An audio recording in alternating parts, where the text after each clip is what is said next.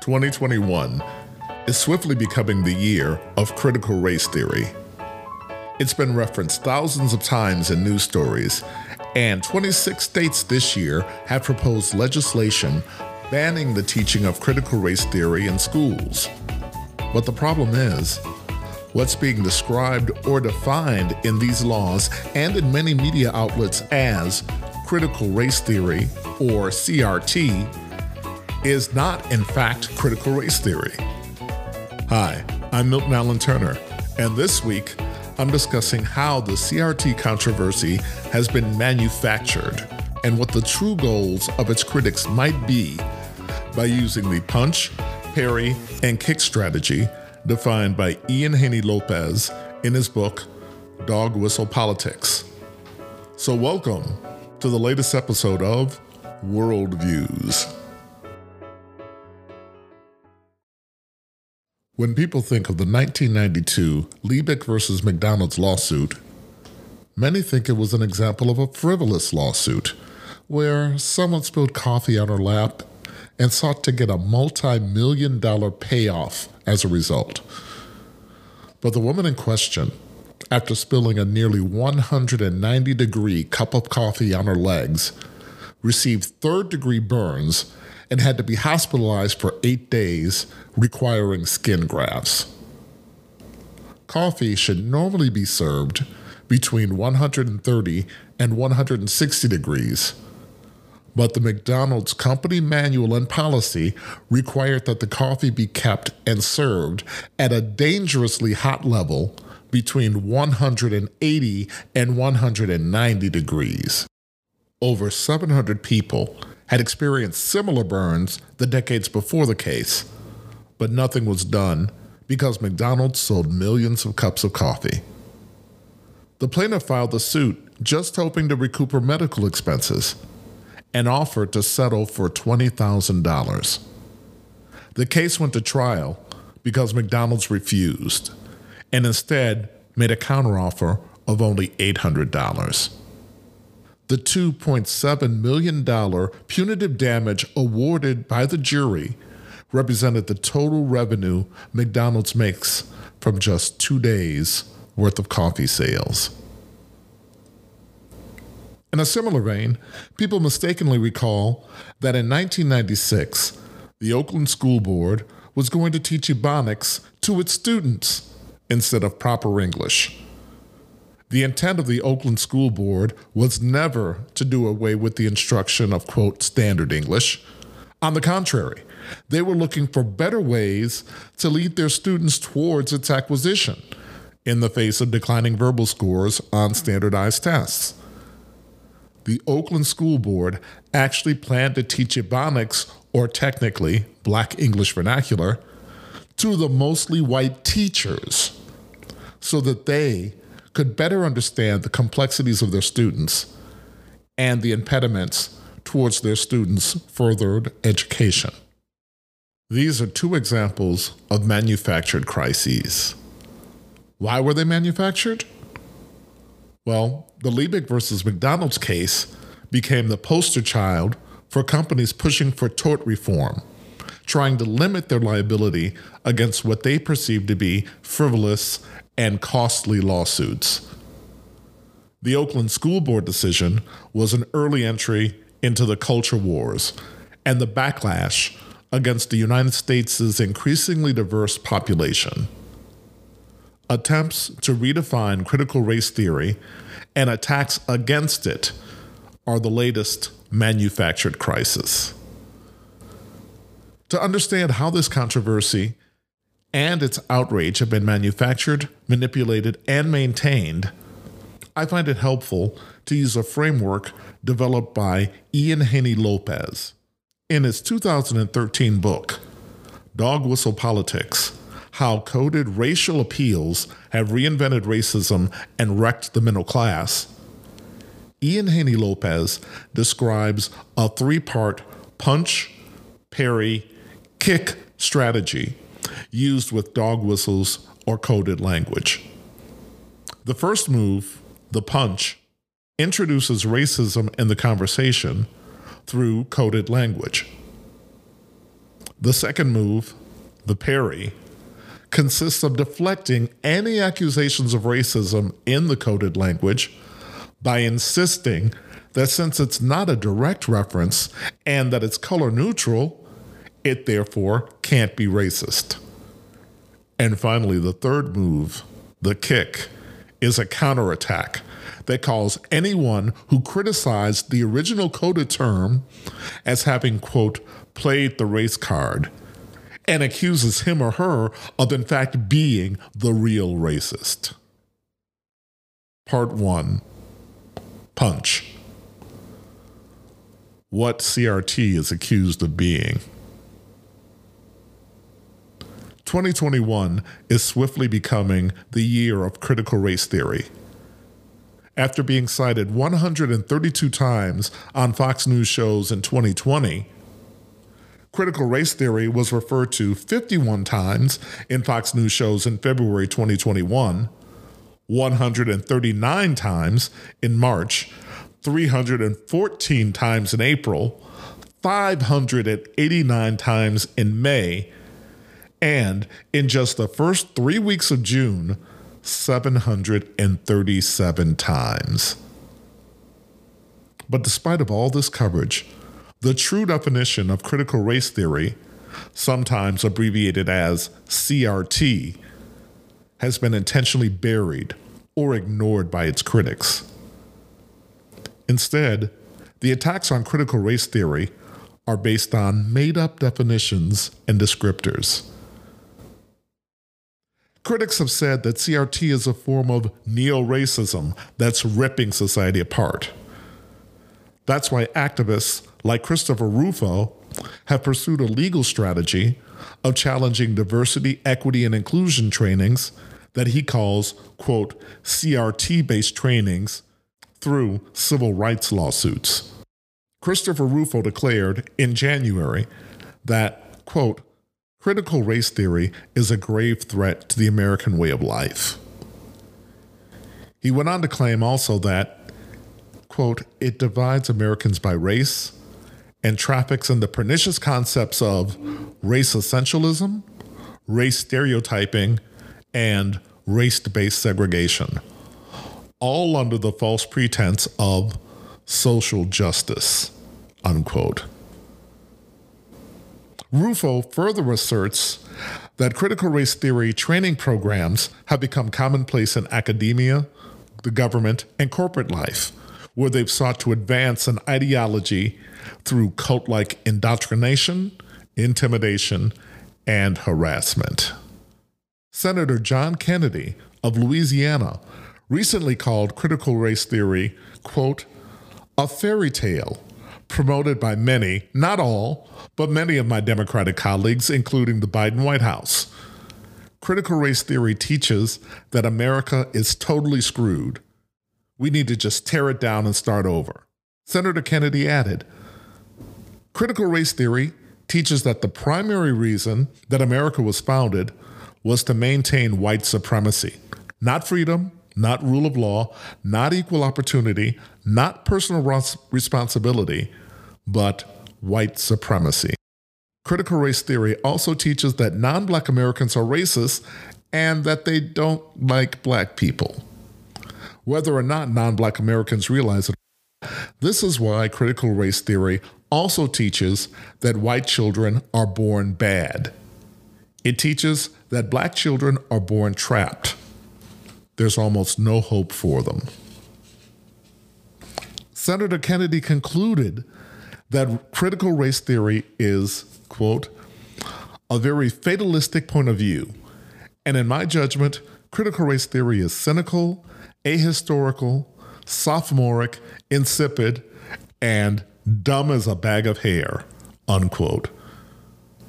Senator Ted Cruz of Texas has accused critical race theory of calling every white person a racist.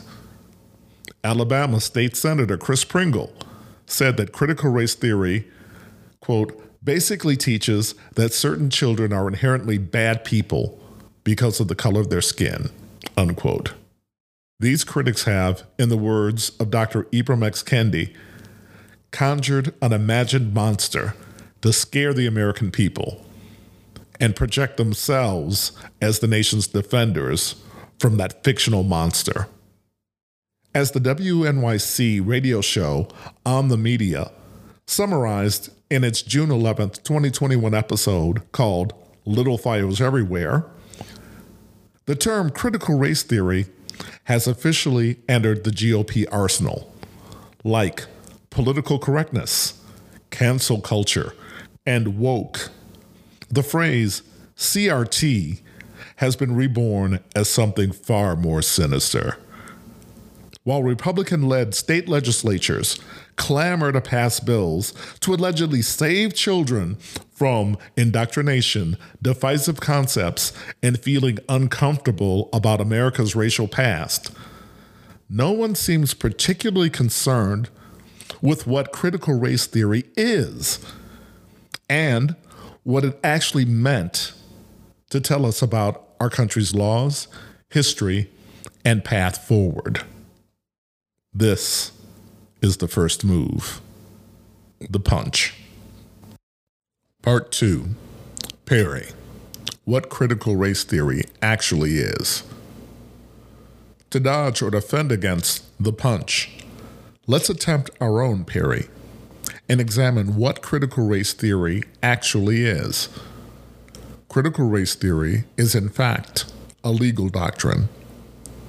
Georgetown University constitutional law professor Gary Peller, who describes himself as having been a critical race theory for over 30 years, described the history of critical race theory in Politico. Peller said, CRT was first articulated in the 1980s by a new generation of scholars who confronted a kind of racial power in universities and in the law schools where they would eventually teach. As constitutional law embraced the idea of colorblindness as the ideal of racial justice, we focused on all the ways that racial power was exercised in supposedly colorblind ways. And while we have a number of different approaches and beliefs, our shared goal, broadly speaking, is to understand how these subtler racial power structures work, how they often pose as neutral institutions in law and society, and how to undo the injustices that they've been causing. Peller further explained in the article, there were or could be racial power dynamics embedded even in what's called knowledge in academia or neutrality in law. Rather than seeing racism as an irrational deviation from rationality, we began to explore how liberal categories of reason and neutrality themselves might bear the marks of history and struggle, including racial and other forms of social power.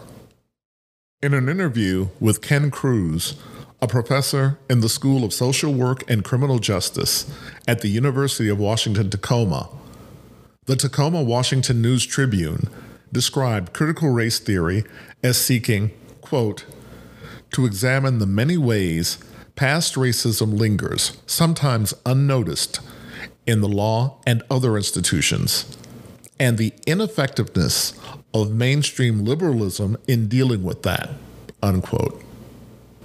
Professor Cruz also said, we're not saying everyone in the system or institution is racist, but at the level of policy, at the level of practice, it is producing racist results. The law professor, Kimberly Crenshaw, who coined the term critical race theory, defines it as a way of looking at law's role, platforming, facilitating, producing, and even insulating racial inequality in our country. Professor Crenshaw recently explained that critical race theory found that, quote, the so-called American dilemma was not simply a matter of prejudice, but a matter of structured disadvantages that stretched across American society.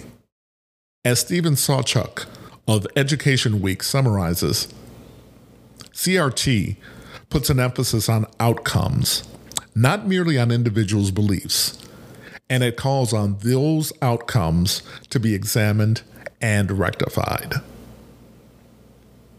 Professor Julian Hayter of the University of Richmond describes critical race theory's goal this way, quote, I think one of the things critical race theory is really arguing is that things done purposefully can only be undone on purpose, unquote. As an example, one possible application of critical race theory could be to examine the country of Haiti. The original colony of Saint-Domingue was one of the richest colonies in the New World. One could ask, how did it go from being the wealthiest colony to one of the poorest nations in the world? Some will blame the Haitian people and claim that they were unprepared or incapable of self-rule and managing their economy. But many analyses fail to mention the repeated French and U.S. interventions in Haiti that included forcing the Haitians to pay more than $21 billion in reparations to the French over 122 years. Since critical race theory is a legal theory, it is encountered mostly at the graduate level of education or in law schools. But that's not stopped overzealous legislators all over the country from introducing bills banning the teaching of critical race theory in public, elementary, and secondary schools.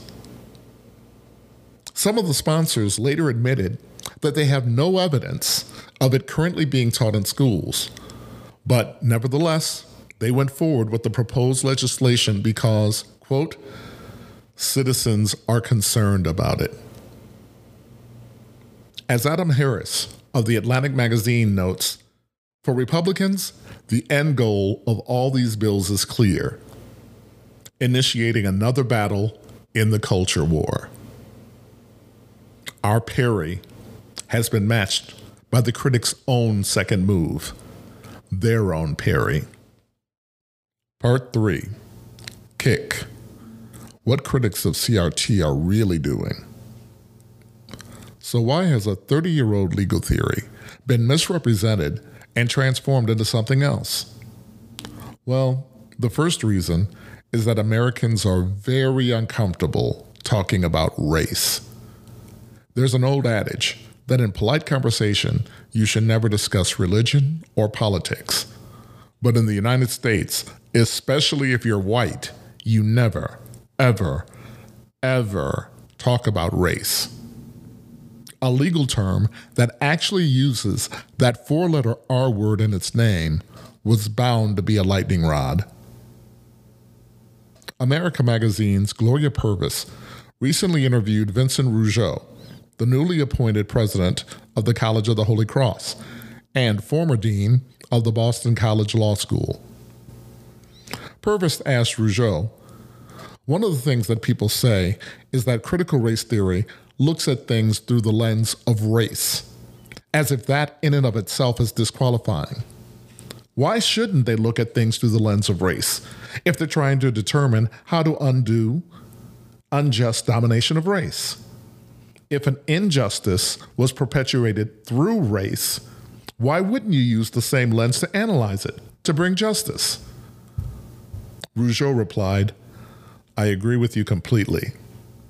I find it very difficult to understand, and it sometimes makes me angry. So we've had to labor, as Black people, under the burden of a racial category that was assigned to us for the express purpose of debasing and dehumanizing us and keeping us at the margins of society, or even worse. And now that we're trying to break that down by using the same category that was used to oppress us, somehow it's not legitimate? Why is it not legitimate now in the pursuit of justice, but it was perfectly fine to use it in the pursuit of oppression? So I reject that out of hand. Georgetown University constitutional law professor Gary Peller notes, critical race theorists analyze social practices, and the law is a social practice, in terms of how they help to construct or maintain the subordination of the Black community. We reject colorblindness as an ideal because being conscious about race is the only way to tell whether the situation of the Black community is improving or not. As appealing as colorblindness might sound to some, it's also dangerous.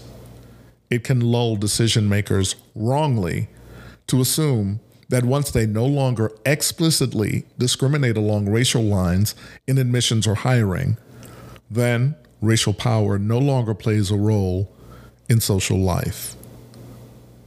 Peller adds, asking critical questions about widely shared values always makes people uncomfortable, and understandably so.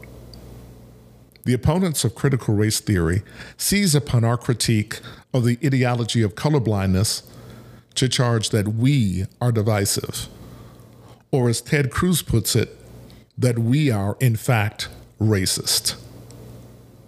And that, ladies and gentlemen, is the third move, the kick.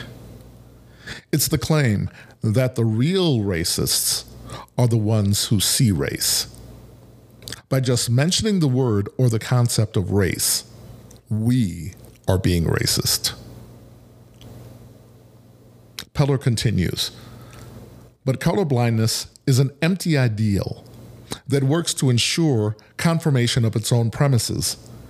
If one is not permitted to see the social consequences of policies in terms of race, then disparate racial effects of policies simply become invisible.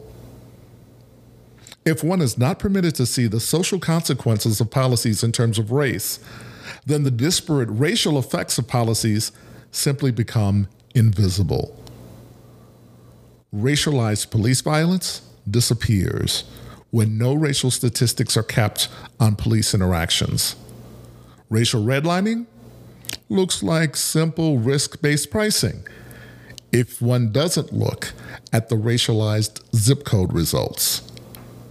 The way to end racial subordination is to end it in fact and not to define it away. Peller ends, it's worth bearing in mind that what's really under attack right now isn't the boogeyman of critical race theory. It's the modest and long overdue change being ushered in by teachers and school administrators. They may have never heard of critical race theory, but they intuitively understand why it exists and rightfully see the absurdity of the conservative charge that teaching about racism is itself racist. This may explain why Christopher Rufo told the New Yorker writer Benjamin Wallace Wells in a May interview that conservatives, quote, needed a new language for these issues. Political correctness is a dated term and, more importantly, doesn't apply anymore. The other frames are wrong too. Cancel culture is a vacuous term and doesn't translate into a political program. Woke is a good epithet, but it's too broad, too terminal, too easily brushed aside. Critical race theory is the perfect villain, unquote. Rufo explicitly stated this goal in a series of tweets on March 15th. He tweeted, "We have successfully frozen their brand, critical race theory, into the public conversation and are steadily driving up negative perceptions. We will eventually turn it toxic as we put all of the various cultural insanities under that brand category." He continued, "The goal is to have the public read something crazy in the newspaper and immediately think, critical race theory. We've decodified the term and will recodify it to annex the entire range of cultural constructions that are unpopular with Americans." In the Wall Street Journal, Rufo wrote, "State legislation about critical race theory bans a specific set of pedagogies, not teaching about history, Left-leaning media outlets have claimed that bills in states such as Idaho, Oklahoma, Tennessee, and Texas would ban teachers from discussing racism in the classroom. This is patently false. Rufo continues, the legislation in these states simply prohibit teachers from compelling students to believe that one race is, quote, inherently superior to another, unquote, and that race is, quote, inherently racist, sexist, or oppressive, or that an individual, quote, bears responsibility for actions committed in the past by other members of the same race. The same bills explicitly say that teachers may and should discuss the role of racism in American history, but they may not shame or treat students differently according to their racial background. MSNBC's Joy-Ann Reid suggested in an interview on her show with Christopher Rufo that CRT really refers to Christopher Rufo theory and not critical race theory. But the problem is that one can't just change the meaning of words at will. As the study of semantics shows us, words often have multiple meanings, and they may well change their meanings over time. But language is conventional, meaning that we all have to agree on the terms and the meanings of the terms in order to be understood. One cannot just unilaterally decide on the meaning of a word. Other speakers must also agree upon that usage. In Lewis Carroll's Through the Looking Glass, Humpty Dumpty decides to use the word glory to mean a nice knockdown argument. When Alice points out to him that glory doesn't have that meaning, Humpty Dumpty insists, quote, when I use a word, Humpty Dumpty said in a rather scornful tone, it means just what I choose it to mean, neither more nor less. The question is, said Alice, whether you can make words mean so many different things. Christopher Rufo, Fox News, and conservatives cannot, like Humpty Dumpty, just make up their own meanings. But by the sheer volume of scornful repetition, they are attempting to make their meaning of CRT pass into usage and become the new conventional meaning. And this manipulated meaning of CRT has begun to catch on, especially in school boards and state legislatures across the country. Laura Meckler and Hannah Nathanson reported in the Washington Post in May that, quote, conservatives have seized upon the idea that schools are promoting critical race theory. As Gloria Ladson-Billings notes, it's no surprise that all this makes people uncomfortable. The moment you make racism more than an isolated incident, when you begin to talk about it as systemic, as baked into the way we live our lives, people don't like that. She continued, it runs counter to a narrative that we want to tell ourselves about who we are. We have a narrative of progress, that we're getting better. In May, the New York Times published an article about pollster Frank Luntz questioning a focus group of 14 Trump supporters about their views on racial issues nearly 1 year after George Floyd's death. One of the respondents equated diversity with racism. The respondent, Diana, said, quote, I think when you start talking diversity, you're talking about racism. And we keep saying we have systemic racism, okay? So I agree, we have systemic racism in this country. And the reason we have systemic racism in this country is because we're seeing it again. We're seeing color, unquote. As Diana explained, many conservatives view the mere act of seeing color, of not being colorblind, as an act of racism.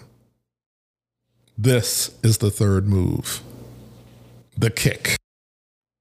Casey Bethel, Georgia's 2017 Teacher of the Year, recently wrote in an op-ed for the Atlanta Journal-Constitution, "It pains deeply to hear that even noble ideals like diversity, equity, and inclusion are being questioned."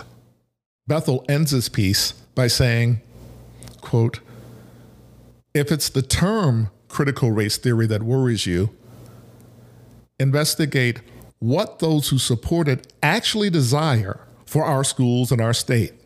Judge those desires with your heart, with godly wisdom and empathy, and then call it whatever you wish. But let's put action behind it." As of the end of June of this year, 26 states have introduced legislation or other state-level actions to, quote, "restrict teaching critical race theory or limit how teachers can discuss racism or sexism," unquote, according to Education Week. And 9 of those states have already implemented such bans. Ohio is one of those 26 states that's proposed House Bill number 327 against the teaching of, quote, "divisive concepts," unquote. The language of House Bill 327 is eerily reminiscent of the language used by Christopher Rufo. Examples of divisive concepts include concepts that one nationality, color, ethnicity, race, or sex is inherently superior to another nationality, color, ethnicity, or sex. That the United States is fundamentally racist or sexist. An individual, by virtue of that individual's nationality, color, ethnicity, race, or sex, is inherently racist, sexist, or oppressive, whether consciously or unconsciously. An individual, by virtue of the individual's nationality, color, ethnicity, race, or sex, bears responsibility for actions committed in the past by other members of the same nationality, color, ethnicity, race, or sex. That meritocracy or traits such as hard work ethic are racist or sexist, or were created by a particular nationality, color, ethnicity, race, or sex to oppress another nationality, color, ethnicity, race, or sex. Dr. Deborah L. Plummer, in a May 30th article called "Why Critical Race Theory is Controversial, the Psychology Behind the Anxiety, and Why We Should All Care," concluded, limiting discussion of CRT in schools and standardizing the way history can be taught is not education, but propaganda. She continued, remaining passive or ignorant about how CRT is being politicized and weaponized creates a false American identity born out of racial anxiety and fear. Racial anxiety and fear limit our ability to be better humans. It limits our capacity to foster the kind of society where we can all live peacefully. CRT is something that we should all care about. So, why are Rufo and conservative activists and legislators going out of their way to depict and define critical race theory as something that it clearly is not? Well, I think the answer is contained in the lyrics of the Parliament 1975 song, Chocolate City. Gaining on ya, moving in on ya. Can't you feel my breath all up and around your neck? The whole purpose is to rile up resentment and discontent among those who fear the fact that people of color are gaining in numbers and in political and economic power. The purpose is to harness the anger of those citizens to the political and economic benefit of a dwindling few. Dr. Gloria Ladson Billings, one of the popularizers of culturally responsive teaching, said, "The thing about saying one race is better than another, I can't find that anywhere in any of the literature I've read. This notion that we're trying to make people feel bad, It boggles the mind, but I guess it tugs at the hearts of people. Dr. Ladson-Billings continues, most of those critics typically haven't read anything on critical race theory. And as I've said, I think the critical race theory is a red herring. She surmises that the goal of the critics is to, quote, gin up a culture war. She concludes by saying that she's not surprised that the anti-critical race theory laws being proposed around the country are being passed in the very same states proposing new voter suppression laws. Dr. Ibram X. Kendi wrote recently in the Atlantic magazine, for decades, right-wing thinkers and judges have argued that policies that lead to racial inequities are not racist or are race neutral. Case in point, GOP state legislators are claiming that the 28 laws they've enacted in 17 states as of June 21st are all about election security, even though voter fraud is a practically non-existent problem. They claim that these laws aren't intended to make it harder for Black voters or members of other minority groups to cast ballots, even as the experts find that that's precisely what such laws have done in the past and predict that's likely what these new laws will do as well. Stephen Sawchek of Education Week describes the CRT controversy as the, quote, latest salvo in an ongoing debate. Sawchek writes, in the early and mid-20th century, the concern was about socialism or Marxism. The conservative American Legion, beginning in the 1930s, sought to rid schools of progressive-minded textbooks that encouraged students to consider economic inequality. 2 decades later, the John Birch Society raised similar criticisms about school materials. As with CRT criticisms, the fear is that students would somehow be harmed by exposure to these ideas. Sawchek concludes, as the school-age population becomes more diverse, these debates have been inflected through the lens of race and ethnic representation, including disagreements over multiculturalism and ethnic studies, the ongoing canon wars over which texts should make it into the English curriculum, and the so-called Ebonics debates over the status of Black English vernacular in school. Just as the image of ebony and its connotations of Black pride and Afrocentrism became for many the spark that ignited the argument over Ebonics in the late 1990s, so does the prominence of race in the theory and literally in the name of CRT frightens many people today. Dr. Kendi has said, and now the Black Lives Matter demonstrators, cancel culture, the 1619 Project, American history, and anti-racist education are presented to the public as the many legs of the monstrous evil of critical race theory that's purportedly coming to harm white children. The language echoes the rhetoric used to demonize desegregation after the Brown v. Board of Education decision in 1954. In the 1950s and 60s, the conservatives of racism organized to keep Black kids out of all white schools. Today, they're trying to get critical race theory out of American schools. Kendi continues, the United States is not in the midst of a culture war over race and racism. The animating force of our current conflict is not our differing values, beliefs, moral codes, or practices. Kendi concludes, the American people aren't divided. The American people are being divided. Trinidadian writer Earl Lovelace wrote, our experience has had as its central theme not slavery and colonialism as is often thought, but the struggle against enslavement and colonialism.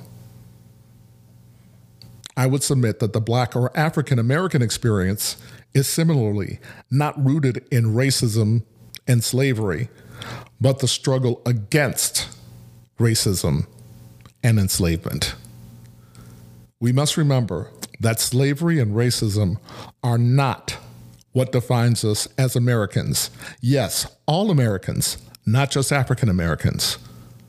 But we must honestly and openly talk about slavery and racism, their existence and their legacies, and how they've not only affected us in the past, but continue to affect the lives of Blacks and whites alike in the present and future.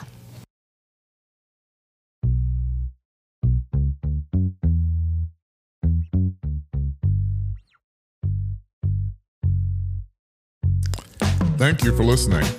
I hope you've enjoyed this week's show and that you found something in it to spark a deeper conversation, leading to greater understanding.